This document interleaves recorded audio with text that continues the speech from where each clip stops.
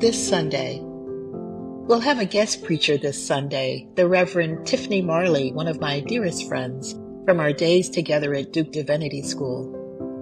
As I am recording this podcast, I'm not exactly sure what text she'll choose, but I'm noticing that one of the assigned passages is Philippians chapter 2, where the author writes about joy being complete. What brings you joy these days?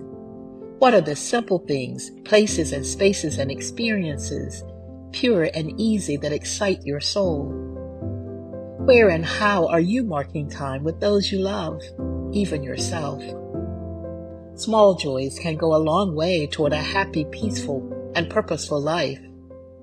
For me, receiving text messages from my grandchildren, "Love you, Grammy.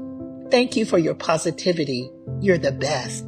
And of course, my response is back, "You're a sweet angel," even if it's not completely true all the time. It is for me in the moment.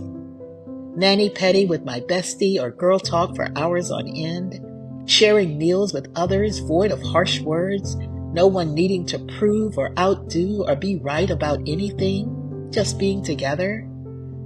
Curled up with the fabulous new book, unable to put it down, excited to get to the end.